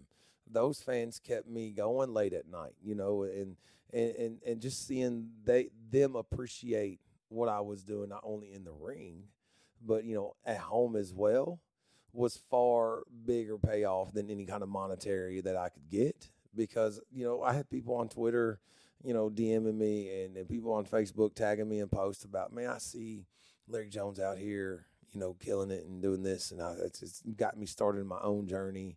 And then you see them, they're progressively tracking their success. And I didn't do it for them. I simply was just doing it myself, and they motivated them to where they feel like they owe me a thank you, and they don't owe me nothing. I thank them for allowing me to continue to push and continue to want to be the best. I still want to be the very best. I still want all those things in life. I want to motivate, and I want to continue to help others, and I can't do that without support of that I've had. I've been blessed to have such a tremendous support system, over all of this. And I can't thank everybody enough for what they've done and motivated and allowed me to achieve. Do you want to take this time publicly? There's lots of people that listen to this. We're on Spotify. We're on YouTube. I hope that people are, giving it a like. I hope they're giving it a share. Subscribe. Hit that bell icon to never miss an episode. But in front of all these people, in front of God Almighty, do you want to take this time to apologize to Johnny Bravo for what you did? Do you feel bad for what you did to Johnny Bravo? I don't feel bad. Like, I can't feel bad because I didn't shoot him. Well, you did shoot him. Lawrence D shot him. Well, you are Lawrence D. I don't recall that. Oh, wow. That's plead the fifth, right? Yeah, man. But something we won't be pleading the fifth on is coming up next, right after these last commercial breaks. It's Ask Larry Anything. We're going to get those fan questions out of the way. You know about these commercial breaks, though, man? We need some more. We need some more supporters. Oh, man, I would love to get Where's sponsors. these local businesses at that we talk about? Where's these sponsors at? Let's not just sponsors, spread but the word. Partners. Yeah, that's it. Be a part of this experience. Be a part of this show. Be a part of me, Max, and a Mike, because there's lots of ears on it, and I would love for each and every one of them to hear about your local business and to come visit you and say, hey, I heard about it on the podcast. We'll be right back after these few words.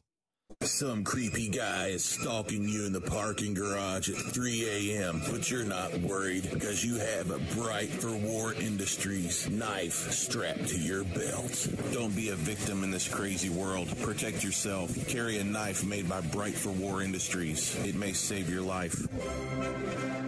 Hi, this is Josh for Bright for War Industries. I'm a professional knife maker with 15 years experience. If you're looking for a unique gift or a high-performance piece of cutlery for the kitchen, the field, or for personal protection, look no further. Look for me on Instagram at Bright for War.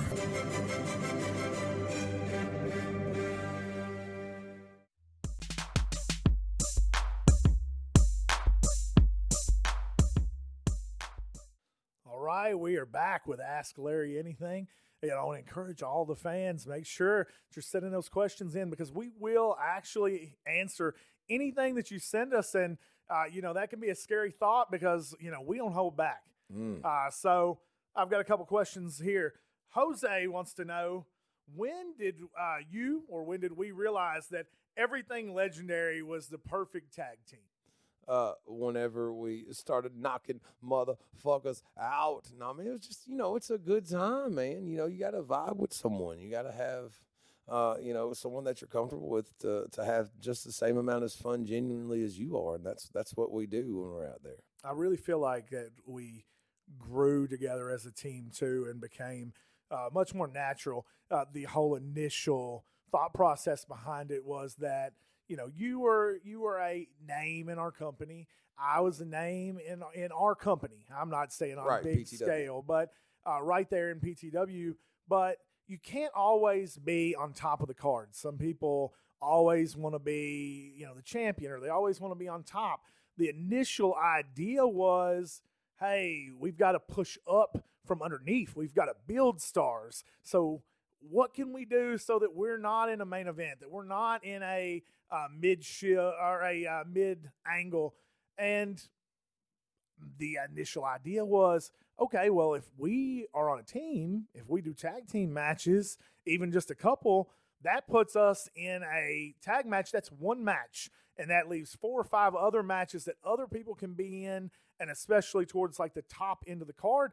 It was just a means to an end to get us out of bigger angles and top angles and give us something to do where we're there, people see us, and it's a poster draw, but that it's not that we either one of us have to be in the main event. Neither one of us have to work for a championship. Initially, as a team, we weren't even going to work against the tag team champions. No. We weren't going to do any of that. We were just going to be on the show. And it's like, hey, there they are. You want to see them? They're together and they're in one match. Here's 4 or 5 others. Now you're out. And it was only through there was some personal stuff going on with the tag team champions at the time, and they needed somebody to work with, and obviously the tag titles had to go on a team we knew would be there. And it also is usually with the tag teams, you're going to go have a second or third spot unless it's a huge angle that pushes it towards the main event. So it kept us relevant without us having to be in the top spot. I always believe in building the future. No, I agree. And that's what we're built on, is building the future, The future is us because we can keep building it.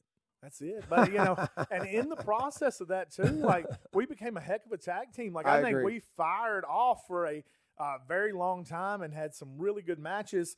His follow-up question is, what was your very favorite Everything Legendary match? I guess a tag team match. Oh, I know mine while you're thinking.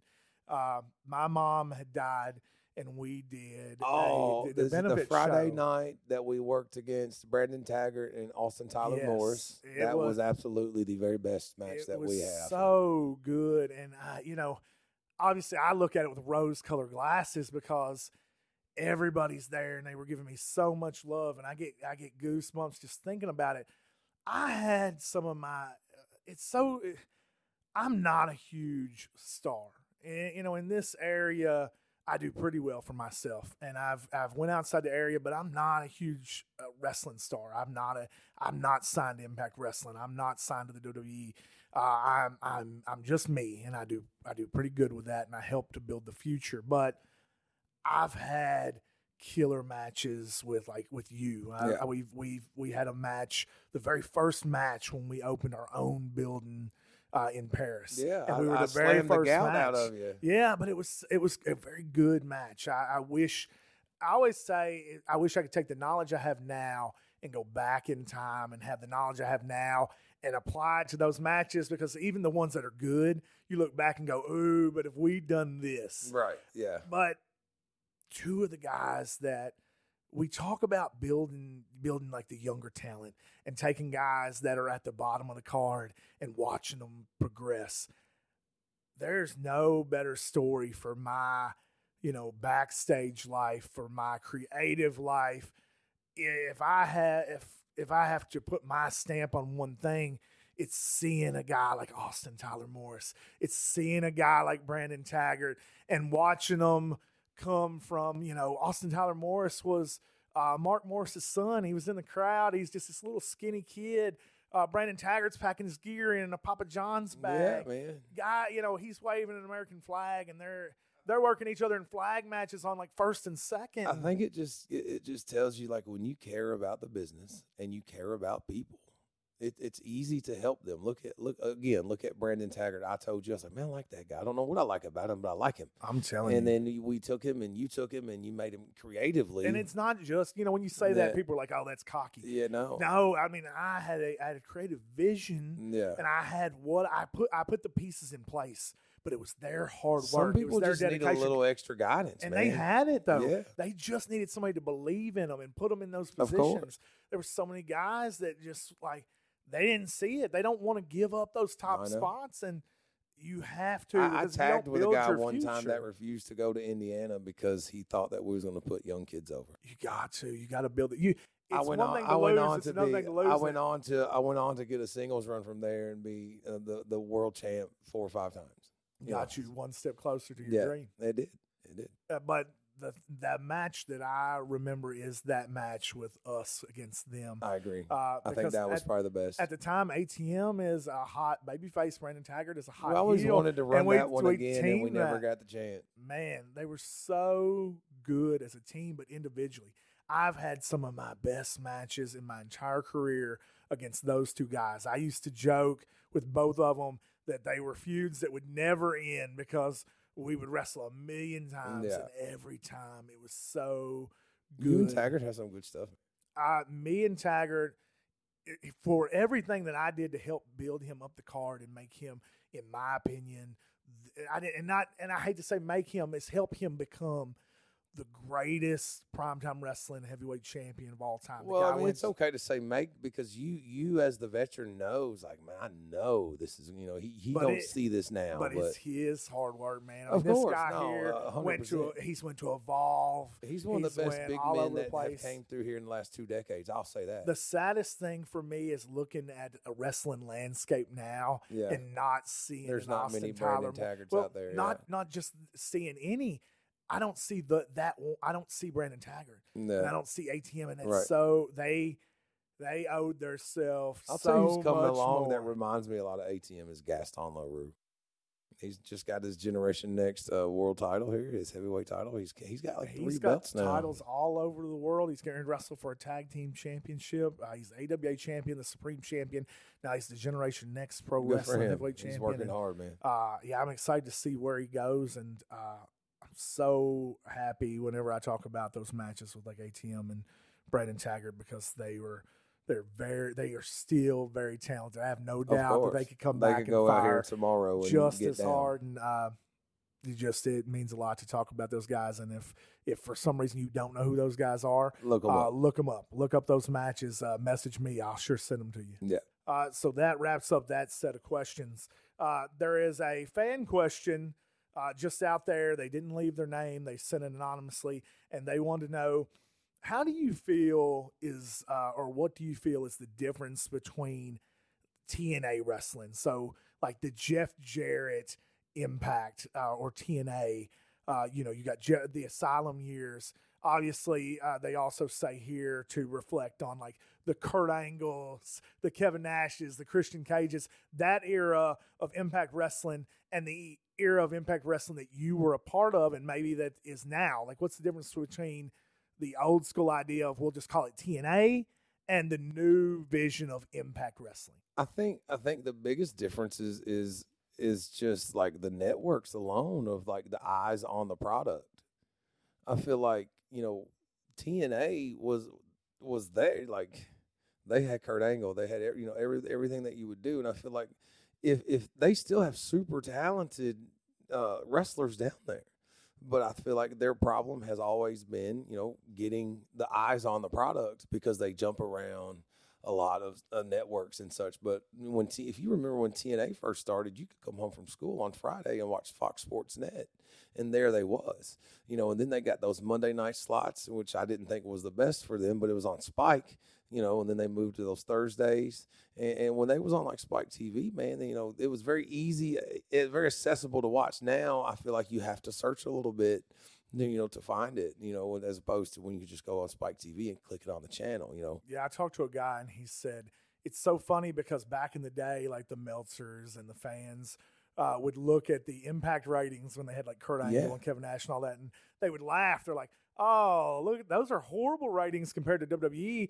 And now when you compare those ratings to what they do now, it's like, God, I wish we could go back to those days. Right. We were killing it. It was fire. Yeah, I think it just boils down to just having the right eyes on it. I mean, we're lazy as people.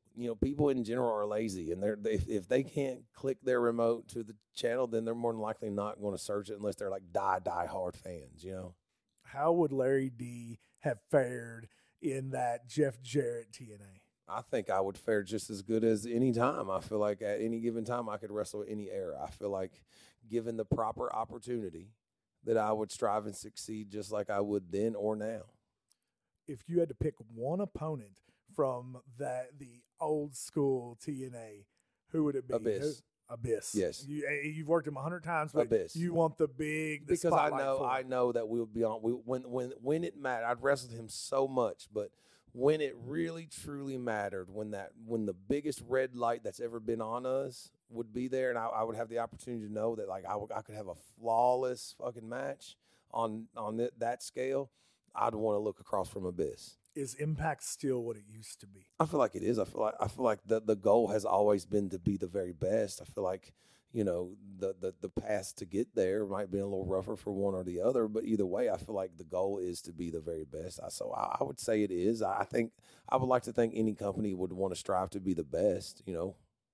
Taylor wants to know, you talk about your camps, your training school. He said, have you ever seen anybody walk into your camp, and more importantly, like Legends Pro Wrestling Academy, and you look at them day one and oh my God, this is a star?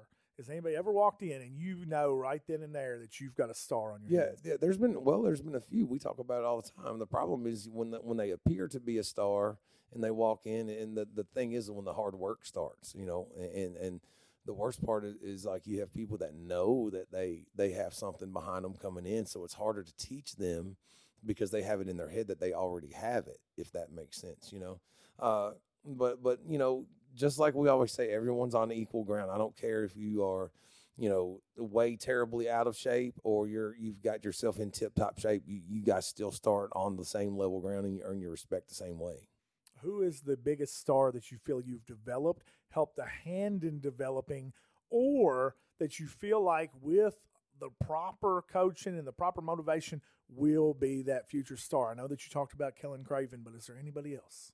I mean, overall, there is one guy that I feel that I had a hand in mentoring that could have been really, really big and really something was Big Matt from up in Northern, Big Cuz.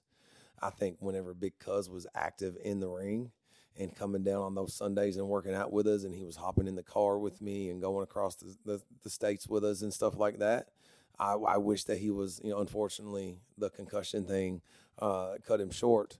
But I wish that he was still, had that time that's missed here. I think that if he had still been in, he didn't have that unfortunate.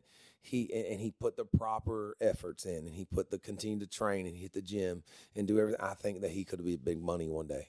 A random fan sent in a question. Why do people, especially in North America, shit on Kenny Omega? I think it's because they just don't understand. I think it's one. You have people like to listen to the Cornette episodes, and they fucking hate him.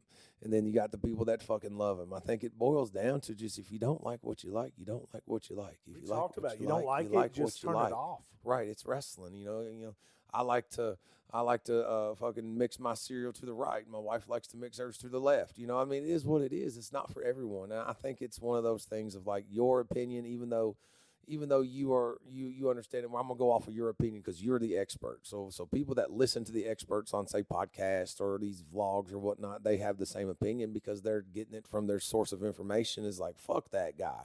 And then if you listen to the other side, it's like, that's fucking amazing. Did you see that guy, how fucking talented he is? He went out there with that fucking blow-up doll in front of the fucking world and had a hell of a match with it, Would Larry D work a blow-up doll? Oh, fuck yeah, if it pays right. Wow, what? You think you could beat it? No. According to if it's on Impact? Try my best, yeah. So I have a string of questions here from Logan. But before his questions start, I had told you before the show, Logan had sent me a personal message early this morning, and he wanted to thank us for doing this show. I talk about it every week. We do it for the fans. We hope that they're enjoying it as much as we enjoy doing it.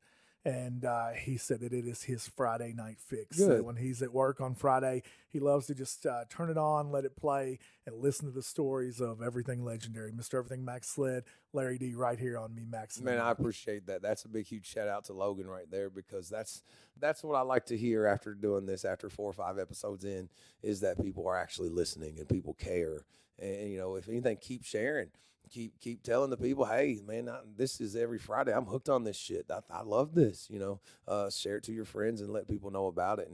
And man, I can't tell you how much that means to me to hear that, like, you dedicate the hour or 2 hours every Friday, and it helps us get you through it. It helps you get through that shift. And that means the world to me. It really does. Logan wants to know, what match made you Larry fucking D? I believe it was down in Jeffersonville when me and fucking Gary J were just having a brutal war, because in St. Louis it's Gary fucking J, Well, in Indiana we went there and just beat the tar out of each other, and it was like split crowd, and they had the Gary fucking J, and then all of a sudden the other crowd's like, fuck you, Larry fucking D, and then it just caught on to even where it caught down in St. Louis, in Gary's hometown there, and respectfully, he was happy for me, because he knows the crowd and the respect level that they have. Really cool. How does it feel when you're in there and you're getting that response to where, hey, we are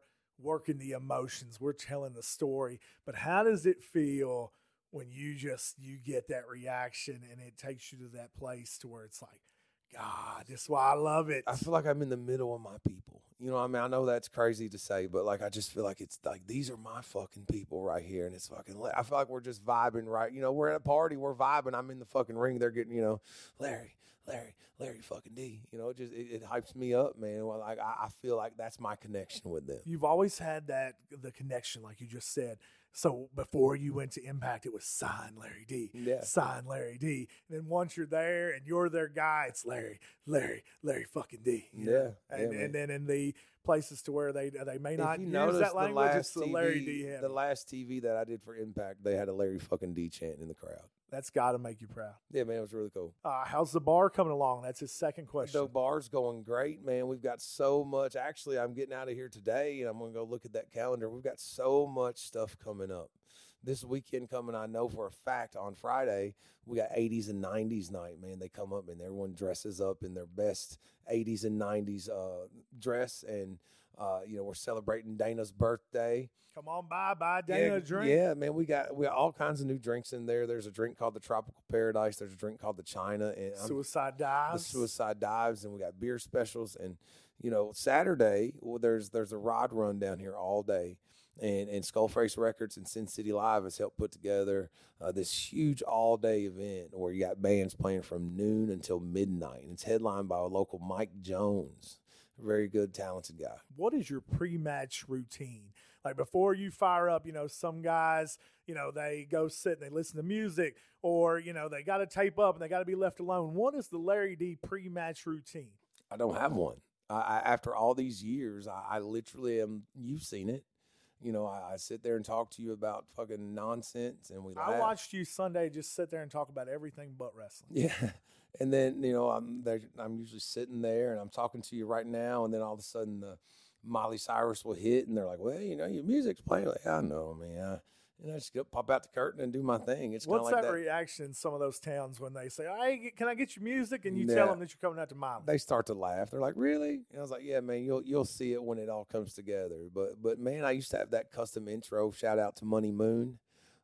He did great on 2 of my custom intros. But my wife, Paige, originally, she'll put me over here, I guess, because I have to admit, she originally was going to use Heart of Glass. And then she was torn between Heart of Glass and Midnight Sky. So she chose Midnight Sky, and I went with Heart of Glass. And I'm glad I made that choice. It just makes me vibe. I'm not, I don't have to play. I can be me whenever I come to the ring. And when you see Larry D come to the ring and Miley Cyrus, and I got my wife there with me, that's me in the flesh, baby. If you want to get to know who I am, that's me. That's who I am. Well, we talked about, I think especially last week, that sometimes you like to be Larry D.A.D. Yeah. And one of the things that you like to do outside of wrestling is that it's hashtag grill dads. Yeah, man. And you all get out there and you get to grilling. So this is a grilling question. Are you a charcoal guy or are you a propane guy? Well, without a shadow of a doubt, I am a charcoal guy. I've never owned a gas grill in my life. And I refuse to buy it. It's to me, I lead such a busy life, and whenever I get the opportunity to grill, I like the idea of, stacking the charcoals and putting the fucking liquid on there and letting it set for 5-10 minutes, and then waiting 30 minutes for the coals to get orange, and then I get to rock and roll. I like it when we get a nice little beer buzz and we just sit there and look at the fire. Man, we used to sit all day, didn't we? I tell you, it was a good time. It's just like anything else. You don't appreciate it as much in the moment because it's like we're doing this all the time, and then it's over, and you're like, God, I wish that you still live one street over. I got a grill in the RV just to grill, just so I know I'm fucking grilling all weekend every time. Man, I'm so excited to hear about that because you've now told me that when we do Bar Brawl that you're going to put me up in the finest establishment. You're going to let me sleep in the RV overnight before I come and help watch people put a ring up. Well, I always try to put you up. I try to put you in the finest of places. And I know that you live out of city, so I always try to hey, man, you've worked your way up. You're in the office now. Sleep in my RV. Sleep in my honeymoon suite. Make sure you bring your own sheets. What is your, oh, my God, what? You got me off guard there. You popped me. Somewhere Randy Savage is getting ready to bust in right now because I laughed off cue. Anyway, other than the matches that you have discussed previously on the podcast, are there any other dream matches that Larry D just has to have, past, present, or future? Golly, man. I mean, I want them with all of them, I'd have to really think on that one and bring it to you next week because I don't want to injustice that answer. Yeah, I know that you said that they still, we're waiting. Who is the guy that's going to give you Josh Alexander? I know. I want Josh Alexander. Give me Josh Alexander. Who's going to give you Moose? Please. I want them all. I'm telling you, man, there's so much good to be done there. Man, I tell you what, I just want to see Larry D. You know what I really want to see? I want to see Larry D versus Trevor Murdoch. Yes. Now, that would be amazing there that I've got my toes wet there at the NWA. I think Let's touch on that just for a second. Let's not go too in detail, but here recently you were on NWA Power and you faced former NWA heavyweight champion Tim Storm. Tell us about it, man. Yeah, man, I went down. It was there at Skyway Studios, the same place that I was familiar with at Impact Wrestling. Home sweet home for you. Home sweet home. It was like coming home again. And I tell you, I absolutely loved the vibe of the NWA. If you've not watched the NWA, I suggest go find them on Twitter and hit that follow. You can watch it on Fight, YouTube. Yeah, and go follow 605, them. that's their time. 605 just like on the NWA days. Power. And man, just coming to the ring and like you come out the curtain and you look to your left and there's the podium and you see like, man, that's the same shit, fucking Dusty and Flair. And everyone used to cut those promos there. Then you see that denim and yellow and you're like, man, this is really fucking cool. Like it was definitely an honor to be in there and even more so with their former world champion. It's great. And you know that you made a big statement. I hear that Billy Corgan was very excited to meet you before you left. Yeah, he shook my hand and told me he thanked me for coming back and for coming down there, and that hopefully we can get back together again. So I think right now, I think we put you on the spot and we ruin any opportunity for you to go back down there. Tell us your opinion of the Smashing Pumpkins. The world is a vampire. That it is. And here's our final question right. of the show. They want to know, what was the most knowledgeable thing that you've learned in the wrestling business? And what is the best piece of advice that you give to somebody as soon as they enter the wrestling business? The most knowledgeable thing that I have learned is to always get your facts straight.